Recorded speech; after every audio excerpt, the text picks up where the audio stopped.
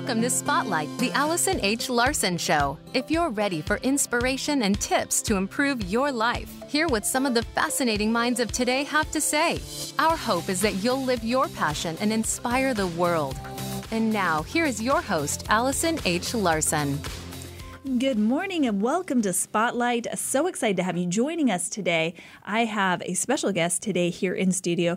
And you know what? I definitely can say, literally, I would not be here without this man. So that's right. Because he's my dad. So anyway, really excited to introduce our special guest today, Jay Hildebrand, who also happens to be my father. And as I thought about what guest to have on for today's show, my parents are here. My dad just retired in November at Thanksgiving after being a newscaster and being in broadcasting for 42 years. And before that, even really, you've had a whole career in media. Right. And so I thought, wow, he's really the expert that I want to interview. And actually, when I very first got started in TV and radio, people were always so impressed with how naturally, I'm doing air quotes, naturally good I was. And I think it was because I grew up watching you, Dad. So really excited to have you here today. Well, I'm delighted to be here with you. And I know there's some people that are going to want to know some things about me from growing up. But we're going to start first by introducing you and just taking a little more time to talk about some of the things that you've done over your career in broadcasting and communications. Yeah. So what are some of the highlights you want to share? Well, should I kind of give a rundown of my background? Yes, I would love that. I actually started when I was 5 years old on television. I grew up in Milwaukee, and my dad was an amateur director of plays and things. And so they decided when they put on a new TV station, Channel 18 in Milwaukee, they wanted a children's afternoon TV show. Yeah. And so they asked my father to put that together, and it was called The Cookie Show. It was for kids, and my brother was 12. He was Cookie. My sister was 14. She was Candy.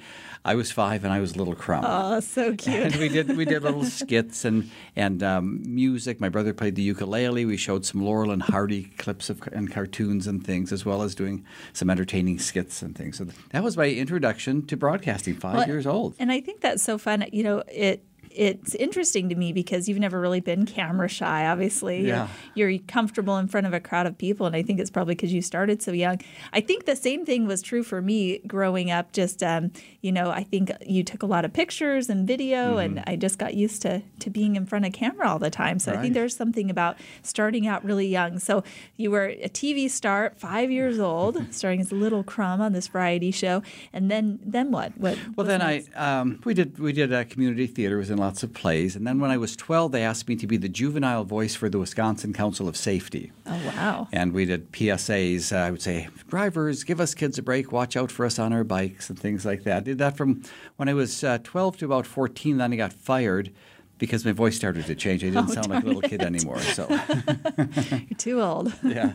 And then went on, and I wasn't sure exactly what I wanted to do with my life, but media, broadcasting was always something I was kind of interested and passionate about. So I pursued that in college. Well, I love that. And I know there was, we were talking about the show yesterday, and I said, I'd love if you could just share that moment in time, that pivotal point where you decided that going into broadcasting and newscasting was the thing for you. I'd love to have you share that. Well, and I know the precise moment when I decided for sure that's what I wanted to do. My brothers are both attorneys, so I thought that might be interesting. One was a communication attorney. I really loved my orthodontist when I had my teeth straightened. It was Marquette Dental School, and there were all these young students there. I got a new one about every 6 months, and I thought that'd be neat to be an orthodontist. But as I thought about it more, I wasn't so sure, if those were things I wanted to do. I thought of media.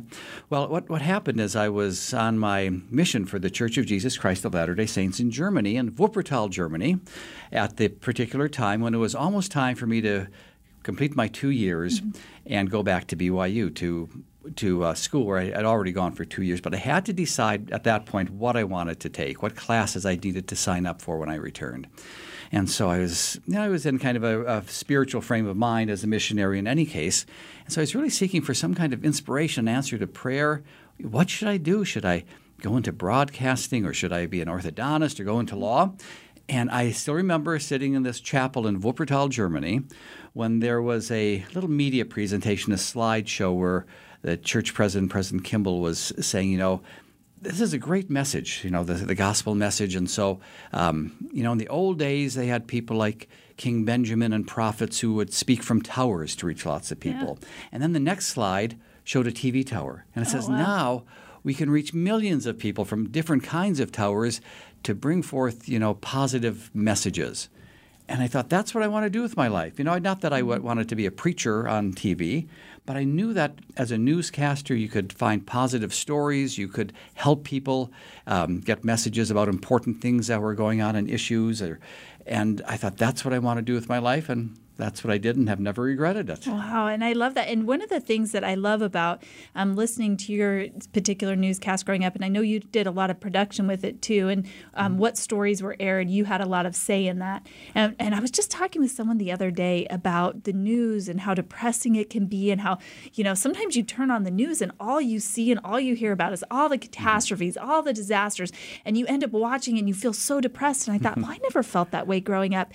And I remember you telling me a long time ago that you actually, when you were deciding on a newscast, you actually would make sure there was a positive story in between if there was any negative stories. So Could you tell me a little bit more about how you decided to do that? Well, part of it is in Idaho Falls, Idaho, there's not a whole lot of really awful news going on. There's not a lot of crime. And that's right. Maybe that's true. There's a murder a year. That's big news. Yeah. And of course, you'd have to cover those kinds of things. But one of the things we did when I was in Idaho Falls, we did at the end of the show something called Good News, where it was a featurey little story of usually involving kids or animals or something like that. So we always ended on a good note. But even throughout the newscast, people would say, "Oh, the news is all bad." Well, I did some studies. I went through the newscast and I put a plus or a minus or a zero next to a story. Plus meant it was a positive, good story about something good about the kids or teachers. A negative meant it was really sad, kind of tragic. Yeah. And a zero was just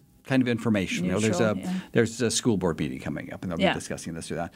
And it was overwhelmingly, it was either a plus or a zero, and not all that many negatives, at least not in Idaho Falls, Idaho. Yeah. And we would try to look for the good news. We'd cover the bad because that was our job too, but we'd look for good stories as well. Well, and I know a lot about your career, obviously. Yes. I was there, my whole life you've been a newscaster, and you were able to do some really amazing things. I know that you actually brought Wednesday's Child to Idaho Falls, and you actually won the Angel in Adoption Award along with Mom for your work for Wednesday's Child and also the work in the foster care program. But could you tell us a little bit about Wednesday's Child and what it was and why it was so important to you to bring that to the news? Yes, well, this was a program I'd seen on some other TV stations in my career back in the 80s. And I thought, what a great use of this resource. You can reach thousands of people, tens of thousands of people in our case. We have usually about 25,000 viewers in Idaho Falls. And so Wednesday's Child, we would feature a child each Wednesday who was in the foster care program, anywhere from like 3 to 16 years old, who would not be going back with their birth parents and needed a permanent adoptive home. Yeah. So I would go out with them every week, a different child, and we'd go to the zoo or play baseball or football or do something fun so that they'd be featured in a positive light so people could see what they looked like. And then I talked to them about their interests, if they wanted to be adopted, what it would mean to them to have a loving family of their own. And we did this for about 30 years.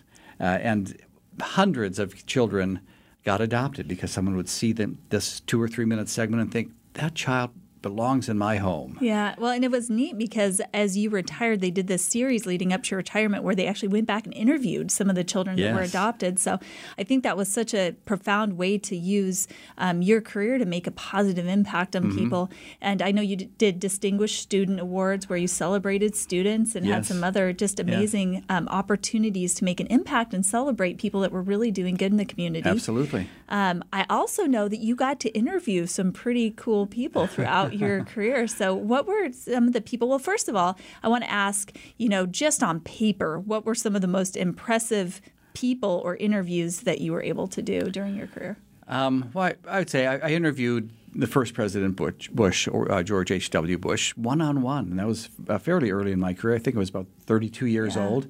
And that was really, really neat to be able to do that. I've interviewed all of our governors in Idaho, other candidates, interviewed Mitt Romney. Yeah, that was cool. And actually, you guys are distant cousins. Yes. And I looked this up after everybody kept saying, your dad and Mitt Romney look so much alike. You came to visit me at church one time when I lived in Boise, Idaho, and there was a big Mitt Romney fan there. And for a second, he thought you were Mitt Romney. I think he peed his pants. But he said, your dad looks so much like Mitt Romney. So I actually looked it up. You're related to him. So am I guess. Yes, well.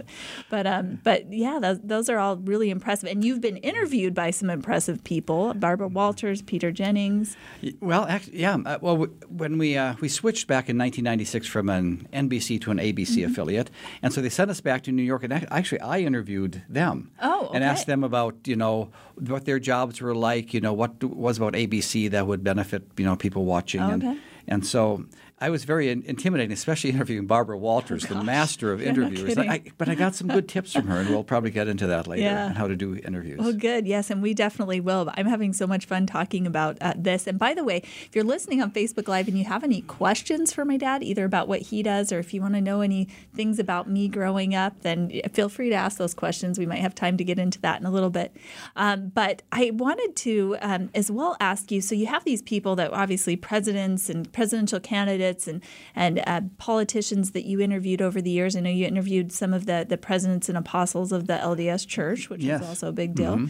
But what were some of the most profound interviews that you did? Is there anything that really sticks out in your mind as far as a news story or an interview over the years? Well, actually, the most profound ones were the children that I talked to, the Wednesday's children.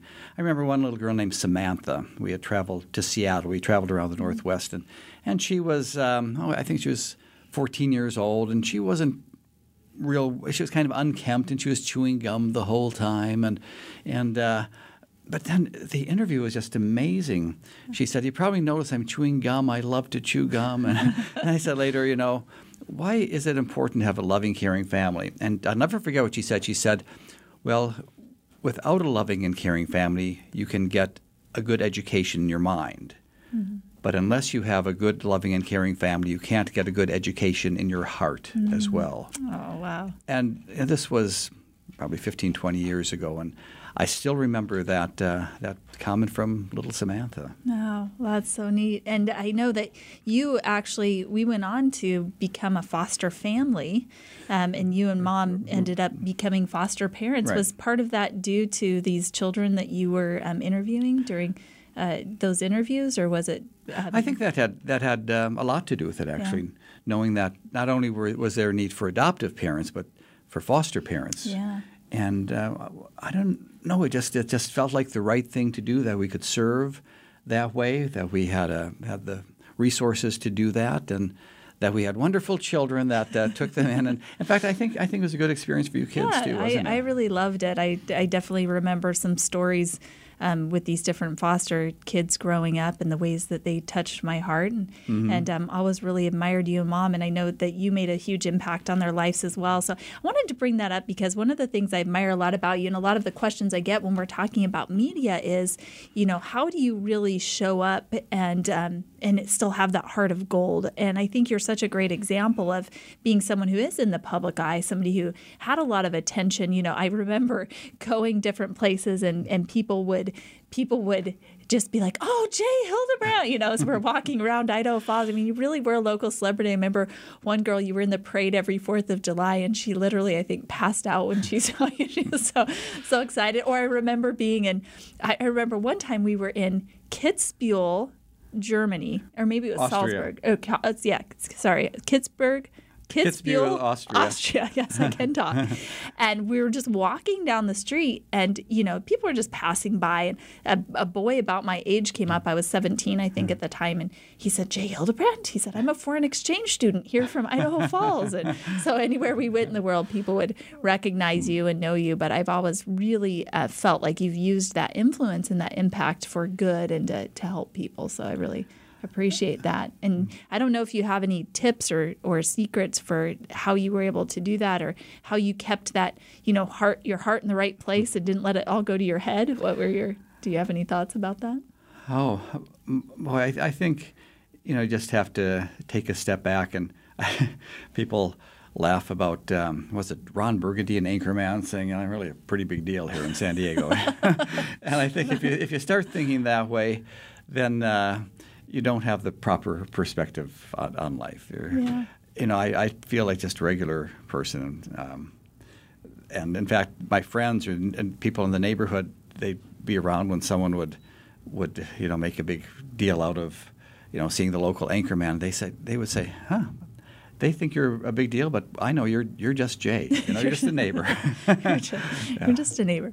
Well, thank you so much for bringing that up. And we've got just a couple of minutes here until break. It looks like we've got about 1 minute till break, and there are a couple of people that asked me, knowing that you were going to be on the show, if you would share some things about me growing up. So here's my question to you: when I started in media, everybody said, "Oh, you're such a natural." Did you notice this talent in me when I was a young girl? Oh, I just looked the other day at a home video we did in Jackson, Wyoming, and this was when you were 5 years old, I think, and it was before we even really had home video cameras, because so long ago. But I had my work camera with me because I was covering the parade in Jackson and took the kids with me, and I said, I pretended to interview, and I said, well, Allison, what do you think about our time in Jackson? Well, Allison rambled on for like 5 minutes. I love being in Jackson, and I'm so glad I got this little drum, and Jackson Hole is really nice, and just didn't want to stop. So what you're saying is I've never really been camera shy. That's for sure. Been for lack of words. So right there you go, folks. That's I guess people say, well, are you born? They say the number one fear is the fear of being on stage. Number one fear, even above death. People are afraid of being in front of people. I've just never really had that fear. So maybe you're born with it. Maybe you're bred with it. So we've got time for one more story, actually. Do you have anything else you want to share? I think this is our time to indulge about this is kind of a secret. Not many people know about this about Allison, but am I on board with you? She has a twin sister. Oh, gosh. Named Pinky. My dad used to do this, and I thought it'd be kind of fun. We would take a picture of Allison on this half of the picture, and then another picture of her on this half of the picture, kind of looking in this different directions. So they were looking at each other.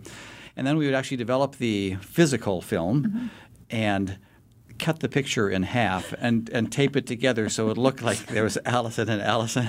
And I showed it to Allison one time afterwards, and I said, well, look, it's your twin sister. And she said, oh, yeah, her name is Pinky. Well, and I remember being very young and growing up and telling people I had a twin sister named Pinky, and they said, well, what happened to her? I said, she tragically died in a car accident on this fickle thing. But yes, that's funny. I think I still have that picture, but that was always really fun. It was fun to grow up, too, in just a media family and have those fun experiences. So, all right, well, we're going to go to break now. Enough about me. When we come back from break, my dad is going to be sharing some tips for media, how to do sound bites and segments in media. And this is helpful for if you're being interviewed, if you're on media, or if you're doing an interview. And also, if you're networking or even talking to your kids. I mean, who wants a parent that rambles on and on, right? So these are tips that are useful all around. We also have coming up Lori Richins, who will be doing our Family First segment. And Lori and my dad actually got to know each other a year ago. When my dad came as my date to the Big City Summit that I was doing. And Lori was there being a speaker, so they got to know each other. I know she's really excited to be on the show with you. Got to reconnect again at my daughter's wedding. So really excited to have Lori on. All those fantastic things coming up right after break. I'm Allison Larson, and you've been listening to Spotlight.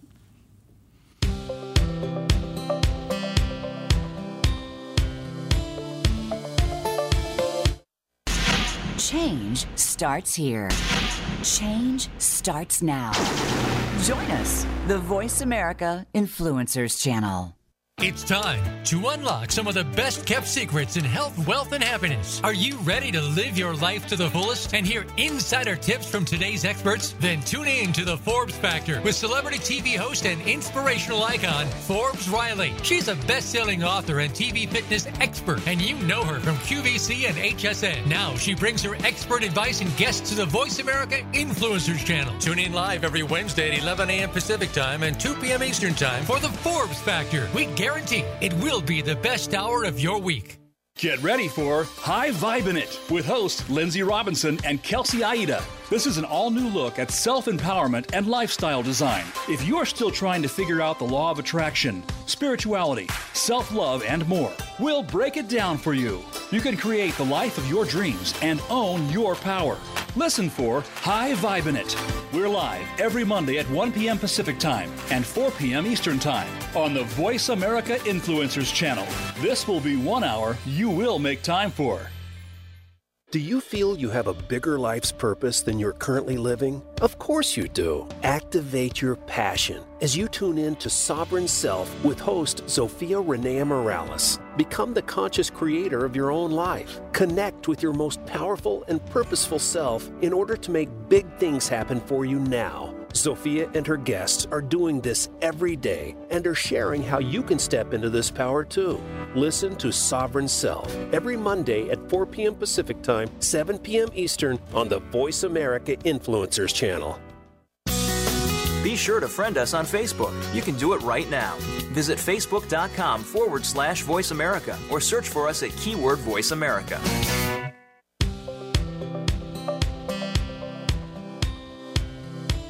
You're tuned in to Spotlight, the Allison H. Larson Show. To find out more about Allison and our program, please visit soulintuition.com. Again, that's soulintuition.com. Now back to Spotlight. Here is Allison H. Larson. All right, we are back, and I'm so excited to have my dad here in studio today. For those of you just joining us, I'm interviewing my dad, who happens to have been in media since you were 5 years old, Right. really, and a newscaster for the past 42 years. You've interviewed some pretty famous people and made huge impacts in the community, which we just heard about, and we even heard about a few little secrets or stories about me growing up. So yes, we've got some comments here about Pinky, so now you guys all know about Pinky. But I want to get into some of the tips that you have for people in the media. And then I'm going to bring Lori in just a moment, too, here for our Family First segment. But I wanted to start out by you sharing some of the things that you think are most important after doing years and decades worth of interviews and having some obviously be more impactful than others. It really is all about communication. If we can't communicate our message, who we are, what we do, then people really won't know the greatness that's within us or the greatness that we are. So I'd love to hear some of your tips when it comes to sound bites, segments, and sharing things on the media or just in life in general. Yeah. Well, I actually made some notes on this, knowing I was going to be on here, because, Allison, I've been to some of your presentations, and in order for people to remember your tips, you'll do like acronyms. I think PEG was one of them. I forget, it was like PEG. What was it? Passion. Yeah, PEG your potentials. Write down your passions, your experiences, and your God-given gifts and talents. Yep. So I did some of those. Oh, awesome. So as I see it, there are really three ways we communicate when we're on camera, whether it's broadcasting or interviewing on the news or YouTube or Facebook or podcast, whatever the case may be. So for the sound bites one, if you are being interviewed, I came up with C. Now, this is not SEE, but CEE. Oh, CEE. Yeah, okay. so the C stands for, first of all, conversational and concise. And you always want to sound like you're just having a conversation with someone. You don't want to sound like you're reading a script. You don't want to sound like you're giving an oration. People relate best if you're just sounding like you're talking right to them. Yeah, and I think that's a great point. There has been sometimes, like I remember hearing someone give a phenomenal talk one time and just thinking this information is spot on, but they were reading the whole time and I was bored out of my mind. And I think you're exactly right. People can get information anywhere. They can go online, they can go on the internet if they're going to get information. It's how you communicate that. By the way, I forgot to mention, my dad's also a professor at BYU, Idaho, and he teaches communication classes. So this is another thing to set you up. So have that conversation and be really concise. How do you be concise? Because I think obviously that's something I've struggled with being 5 years old and droning on and on about, in Jackson Hole. But can you talk a little bit about that? Well, especially in my business, if you're going to get a soundbite in a newscast, if it's more than 20 seconds, they'll be doing some editing. But if you ramble on, you won't be able to get your point across because they'll choose. You have this much information. Well, I'm think I'm on television here, but you have like... You have a lot of information. I caught a fish this big, this much information, and you're trying to tell it all, and it takes you 5 minutes to tell it. Yeah. Well, then you can they'll just get a portion on that may not be the most important. But if you can, especially if it's a TV type of situation, get your message into 12 to 18 seconds, they can use the full soundbite. So these are the three most important things I want you to know on Bing, Bing, Bing.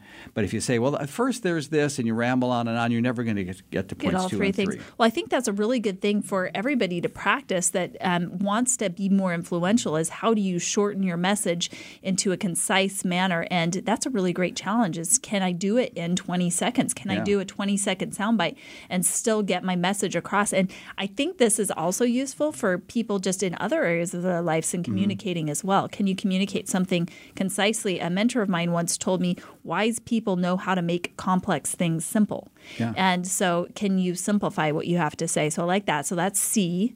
Okay, then there are the 2 E's. One of them is engaged. You have to feel like you're engaged with your audience. And not distant, but kind of comes back to passion and engagement and really feel like you're communicating and talking with them. Mm-hmm. And then the other E kind of goes along with that, but you could be engaged somewhat without being energetic. So engaged and energetic. So that's the other thing. When I tell my public speaking students at BYU Idaho in the classes I teach there, my broadcast students, when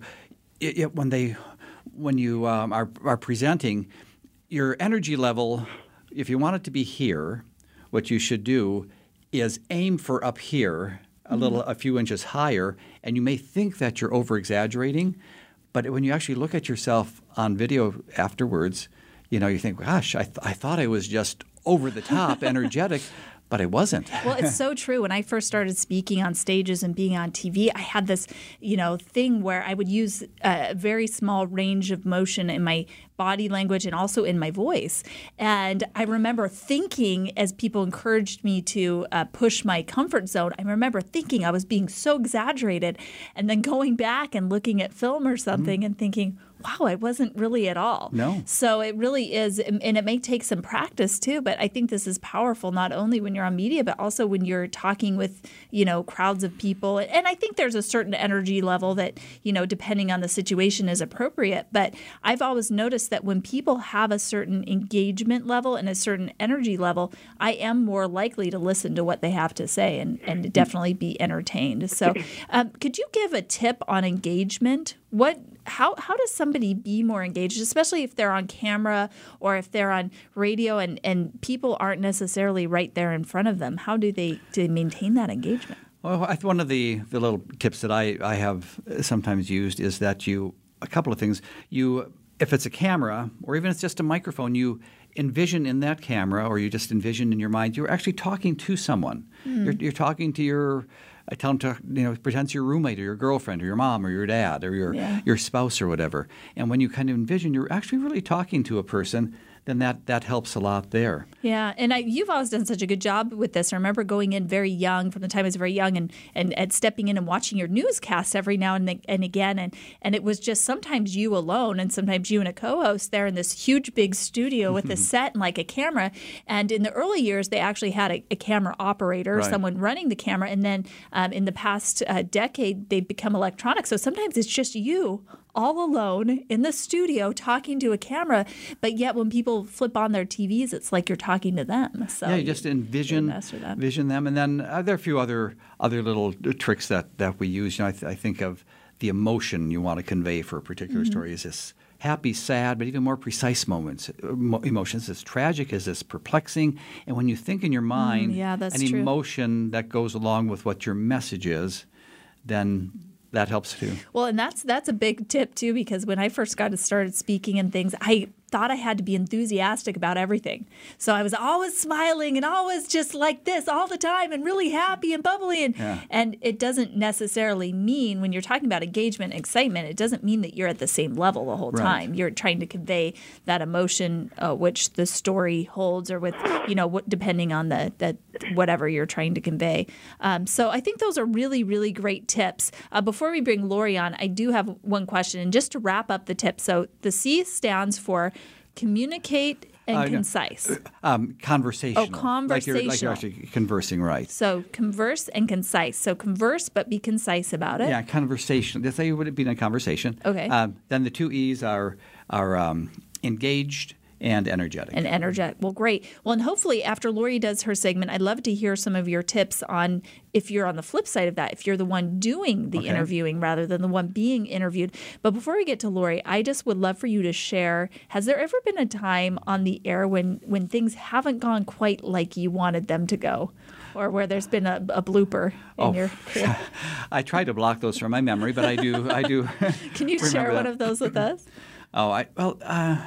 They're just silly things, when after I probably have done 10,000 newscasts in my career, between the 5, 6, and 10 o'clock newscasts, and sometimes you almost get a little bit on autopilot, and you think you can do it, but you're not quite there. Well, which one shall I tell about?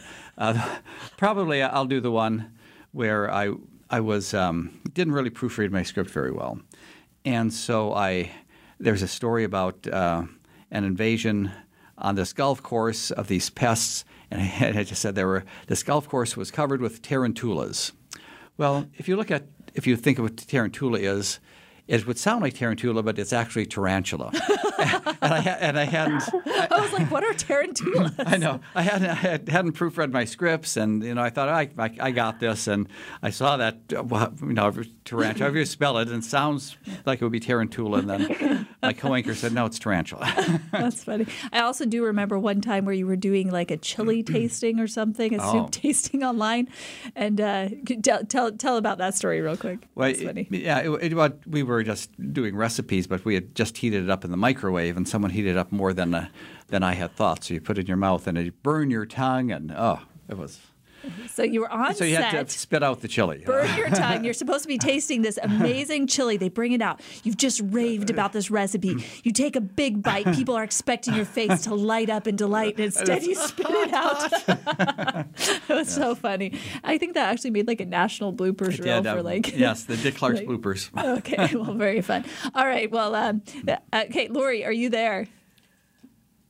Absolutely. All right. Well, Lori, we've talked a little bit earlier in the show about you and my dad getting to know each other over the past year and running into my parents a couple of times. But Lori, of course, does our Family First segment, and Lori lives in Idaho as well. She lives in a different part of the state, but she has a family of 7, has run for political office, is an advocate for the family, and as she comes on and does our Family First segment. So, Lori, I'd love to hear some of your thoughts on this show and what you have to share with us today. I just recently went to the movie that Tom Hanks did about Mr. Rogers with my husband. Yeah. And it was interesting because Tom Hanks was being interviewed, and he was asked what he had learned while filming that show. And he said he learned to wait. And then he used this acronym WAIT. And then he said, this is what it means. He said he asks himself, why am I talking? And he realized that Mr. Rogers was this incredible listener, and in listening, he was able to gain a lot of life lessons. So I'm going to share a story that I had where I listened and I learned, and then I'm going to share with the audience what this man taught me from me being on a plane with him. Oh, I love that. So, great. One of the things that I've realized is that God is the great orchestrator of our lives. And I pay attention to who I sit next to on a plane or I stand in line with. And everyone has a story. Everyone has a gem of a life lesson to share. And I happened to be getting on this plane, and it was really late, and I was sleep deprived. And all of a sudden, I realized that I am not going to get any sleep, that this man is going to be talking, and I'm a talker too, and so I kind of resigned myself to visiting. And he's a really friendly gentleman. He's older, he's wearing glasses, and he's wearing a hat, and he's got a white beard and a big smile on his face. And as he starts to randomly speak to me as a stranger, he suddenly drops this gem in a statement, and he says, well, I'll tell you something interesting that happened to me recently. He said, I found out that I have a daughter I didn't know about from one of those Ancestry kits. Wow. And what was remarkable is that he didn't know that I was one of those daughters who had found her father from an Ancestry kit. Wow. So, yeah, it was remarkable. So my ears perked up and I said, oh, Joe, tell me more. So I listened carefully to his story and found out that he was raised in a small mining community in Nevada, and I was raised in a small mining community in Minnesota. And I found out that his parents had been killed when he was 20 years old, and he had this little 1-month-old baby. And so he took in his daughter, or his sister, to raise, who was 15 years old, and that created some challenges. And ultimately, his wife then left him and took the baby with her. And then he went through just relationship after relationship, just trying to stay a step ahead of the pain, losing his parents and just kind of feeling lost and floating in the world. He had depression. He dealt with anxiety. He had a lot of challenges that he was experiencing. And then suddenly he finds out when he's retired that he has this daughter that he didn't know existed. And so I sat and I listened, and finally I told him, I said, I'm one of those daughters. I recently just found my dad. And I said, would you mind if I share with you from a daughter's perspective what it's like to have found her father? Can I speak on behalf of your daughter? And so he listened and he learned. And then I said, will you teach me what it was like as a father to find a daughter? And then I listened and I learned from him. And all this wisdom was being exchanged between us because I was waiting, like Tom Hanks had said. I learned to listen and ask questions and find out about the people that I encounter. And right before I got off the plane had landed or was about to land, and I said, hey, Joe, can you tell me if I never see you again, if I never have a chance to encounter you again, and I look back on this conversation, what would you like me to remember about our time together? What's kind of the collective memory that you want me to have of you? And then he gave me 3 really wise tidbits, and I wrote it down, and I said, I'm going to share what I've learned, Joe, and he gave me full permission to do that. So this is what he said. He said, number 1, don't spend 30 years of your life living in chaos. And he talked about what that was like for himself. Number 2, he said, don't hide from your life. And number 3, he said, get help. Learn how to handle it. And I thought that was profound because I told him, do you know that I'm actually writing a book about helping people to handle their life, and I'm a life coach. And so it ended up being this really special time that I spent with him, and time again as I travel and I ask questions to the people who sit next to me on the plane, I get these wonderful bits of insight and information, and then I try and pass that on to others. So that's my overall lesson today. Wait and learn to listen. Ask yourself, why am I talking? And then ask people, if I don't see you again, what would you like me to remember? And it's amazing what they're ultimately going to tell you. Yeah, I love that. And you know what I really took away from that is that we're always really being interviewed or have an opportunity to interview people, to listen to them, and then also to leave our legacy. What a great gift that gentleman had to give you 3 things that he learned or took away from your conversation, that he had the ability to break those down into 3 concise things. And what an amazing opportunity you had to interview him on the plane. I think sometimes we think of interviews and listening to people and communications as something that you do only on TV or over the radio or on podcasts or from stage, but really we have opportunity with everybody that we interact with to use these skills of being able to ask the right questions, of being able to listen. And when we do have someone listening to us, are we communicating clearly from our hearts what we want to have them know about us? So thank you so much, Lori. Really enjoyed that segment that you did for Family First. So, and I think we've all had that opportunity too, where we sit down on a plane and we think, oh, this is going to be a nice, relaxing, quiet plane ride. I'm going to get some shut-eye, and then somebody starts talking. So I'm really glad that you took the opportunity to talk with him and to take that time. So, Dad, I'd love for you to weigh in on this. on what Lori said, and maybe for you to give us some tips on if you're doing an interview or you are, whether it be on the media or just sitting next to somebody on a plane. Well, it was interesting when I mentioned how we went back, my co-anchor and I, to New York when we switched to ABC from NBC and got to be behind the scenes, and I got to interview some of the big stars at that time. And I interviewed Barbara Walters, and I said, Miss Walters, a pleasure for me to interview you. And she said, oh, you're part of the ABC family, now it's Barbara. And so that kind of put me really at ease.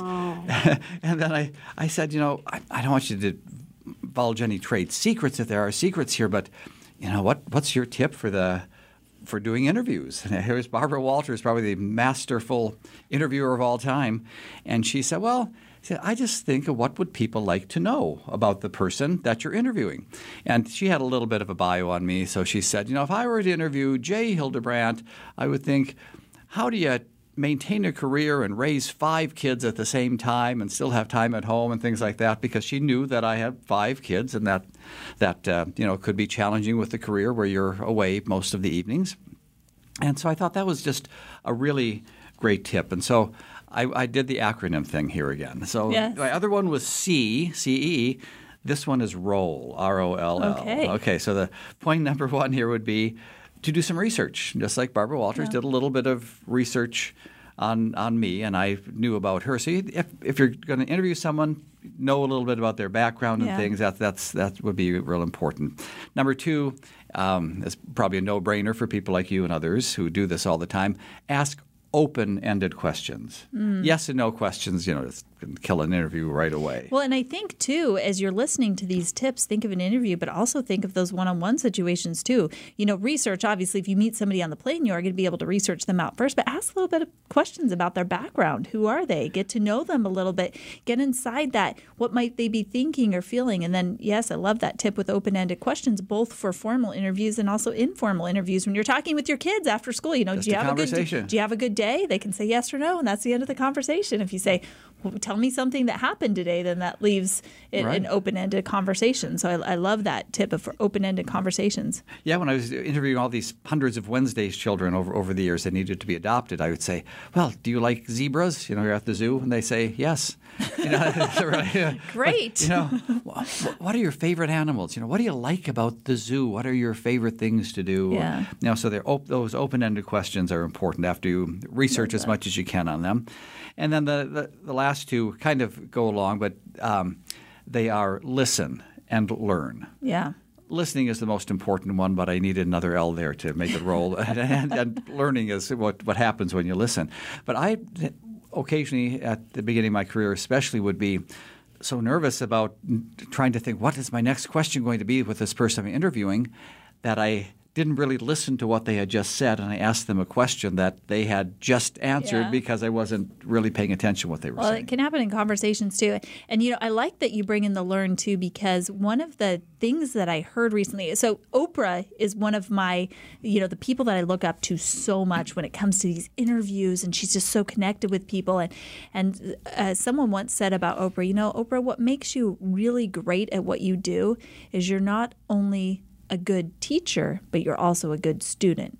And she's constantly learning from the people that she's interviewing. So I love that you bring in that learn as well. So thank you. Those are really, really valuable tips. And I want to go back to something that you said earlier. Barbara Walters was talking about you having 5 children and having this career. And I remember growing up, people would always ask me, well, what's it like to have a famous dad? And I would say, well, I don't know. What's it like to not have a famous dad? This was just something that was usual to me. But recently, actually, surrounding your retirement, there was actually a documentary done about you that's going to be airing at a film festival, correct? Yes, it's going to be debuting at the LDS Film Festival in Orem, Utah on the 28th of this month at 6:30 at the Sierra Theater there. Oh, yeah, I just drove by there the other day. Yeah. Just right across the street from there. Yeah. Really, yeah. And this is a pretty big deal, this film festival, and it was several months ago that one of the folks I work with at BYU Idaho, who is the department chair, Brian Howard, said, you're retiring. I know that you've saved a lot of your old video and some of your reports, and I want to use some of that. I want to interview you. I think it would be fascinating to do a documentary on your career called Idaho's Anchorman, because it shows the evolution of television, the technology, the way things are reported, the way we used to use film cameras and then have to wait, to get the film developed. All those things are just fascinating to me, and he felt that they were fascinating. And so this is a 50-minute documentary that he entered there, and he wants to try to pitch it to PBS in Idaho. Yeah. Oh my gosh, we could do a whole thing. It was so funny watching as they honored you for your career, seeing some of the footage of you starting out where you're like drawing on the weatherboard or you're and I remember, I don't know, this is a secret. I don't know if she wants me to tell, but my mom was actually the weather. She did the weather for a while, the first station that you did, and I think she was pregnant with me at the time. Maybe that's where I started my camera. When people say, "Where did you start your career in camera?" I can be like, "Well, I was in the womb." But where I was originally going with all of this is, as part of that documentary, I actually got interviewed, as well as I have 3 brothers and a sister, so it was me, 3 boys, and then my sister, and we all got interviewed about what it was like to have you be this anchorman, this local celebrity growing up, and would love to hear. I have not seen the documentary yet. I know you just sent me the link last night, and it was right before bed. I didn't have time to watch it, so I'm looking forward to that. But what were some of the things that the kids said about growing up with this famous dad? It was very similar with all of you.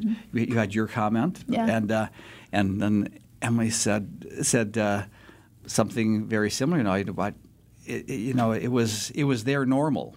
For someone else it might have been a new normal, but she would mention how people would notice us at the store and things like that. Michael and Kent and they all said the same thing, the same general thing, but they said that it was generally a positive experience for them. That they thought that's kind of cool that people. Know who my dad is, and that they think enough of him to want to come up and say hello. And Kent even said he said, I felt some pressure to live up to that because I didn't want to do anything that would embarrass you. Kind of thing. Well, I thought it was really cool growing up. I felt like there were definitely some perks to that. It was really fun. All my teachers knew who you were, and so I think maybe I got some special treatment, which after I got married and went to college and my last name was different, I thought, teachers are treating me a little bit different. This is kind of odd, because even when I went to college, it was, locally where people knew who you were, and I realized that maybe there was a little bit of special treatment around who you were. And I remember, getting perks like passes to Kelly's Canyon, where we went skiing and going and attending different things. One of my favorite things about growing up that I thought was so fun is actually, I remember Holiday Travel reached out to you, and they said they did this program where they would go on these different trips, and maybe you can say it better than I do. I'll let you explain. So what did Holiday Travel do?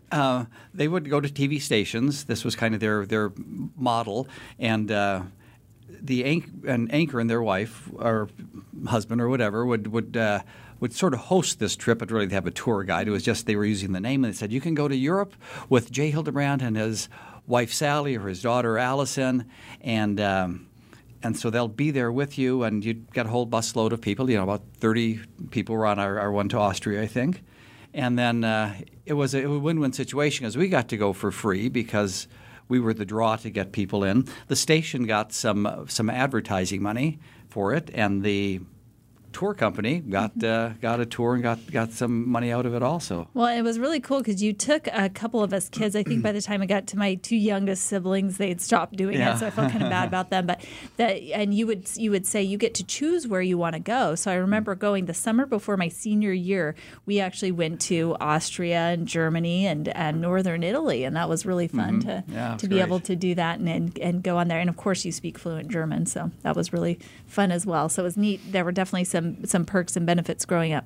So a couple other questions for you too that I wanted to ask. One of the things that I really encourage people and talk to people about doing is using their influence for good. We've talked about a couple of the things that you were able to do throughout your career with the Wednesday's Children, with the being able to do the Distinguished Student Award. What are your plans now? I mean, you still have somewhat of an influence in the media and the world. You have this documentary coming out about you, but what are your plans for being able to continue to use that influence for good?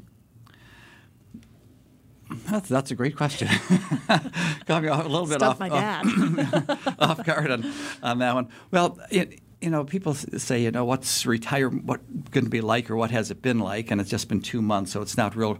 There were the holidays and some traveling, so it's maybe not real representative. But I would like to continue to teach at BYU Idaho as long as they'll have me, and as long as I find it interesting on both public speaking, and we're calling it broadcast performance, but I think I need to change the name and talk about on-camera communication, because broadcasting is kind of archaic, and they do a lot more on YouTube and podcasts and things like that. But a lot of the principles are the same. So if I can use some of my experience to help students there learn about those things, I think that'll be beneficial. I don't know if I'll be doing much more, the actual broadcasting. You talked about starting a podcast. So is that something you're thinking about doing as well? I kind of thought of doing something along those lines on some topics, and I'm just not positive just exactly where that will go. But you actually kind of inspired me to want to do it. Oh, hey! Because I had this goal from hearing someone in a conference saying that they had read this entire book of Scripture and recorded it to leave as a posterity for their posterity. And I thought, that's kind of a neat thing, being somewhat of hopefully a spiritual person. And then I mentioned to you that, I could put this on CD and give it to all the kids. And you said, I don't even have a CD player at home anymore. Yeah. I thought, that's going to be obsolete. How can I do this? And someone said, well, just do it in a podcast, and all your family and kids can listen to it that way if they want to. Oh, I love that. Well, and I think that's, the important thing is, how are you continuing to use this communication skill to benefit? And I know you and Mom had done a little bit and put something together just for our family, and was listening to it with the kids the other day, so that's really neat. Well, we've only got a couple more minutes left in the show here, and I would love to wrap it up with your final thoughts on why communication is so important.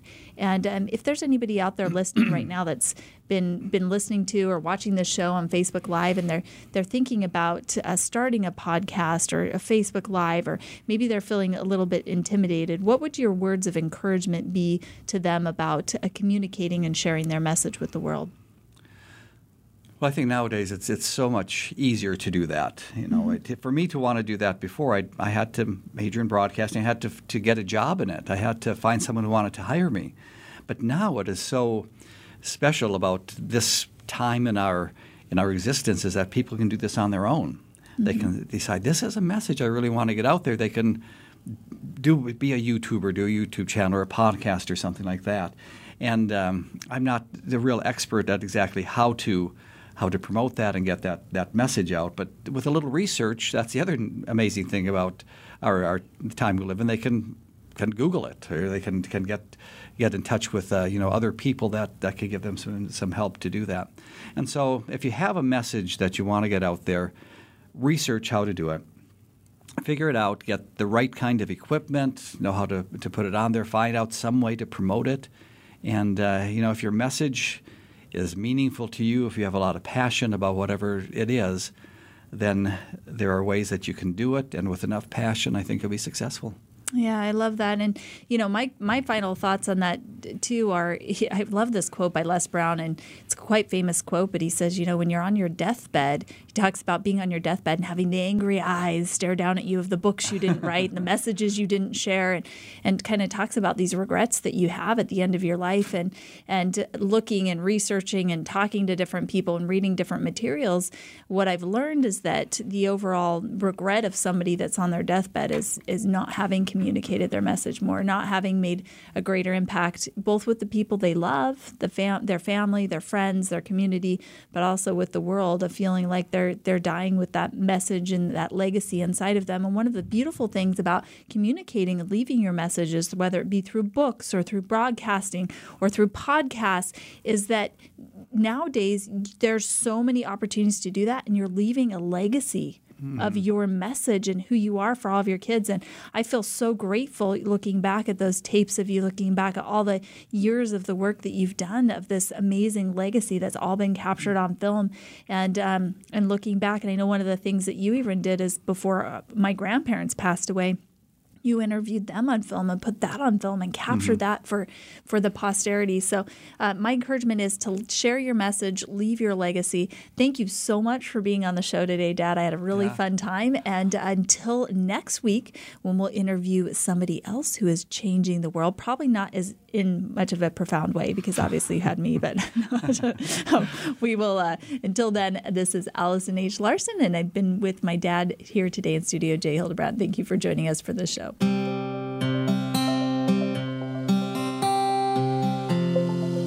Thank you for making us a part of your week. Spotlight, the Allison H. Larson Show, can be heard live every Tuesday at 1 p.m. Eastern Time and 10 a.m. Pacific Time on the Voice America Influencers channel. Now, go make a difference and be sure to tune in again for the next show.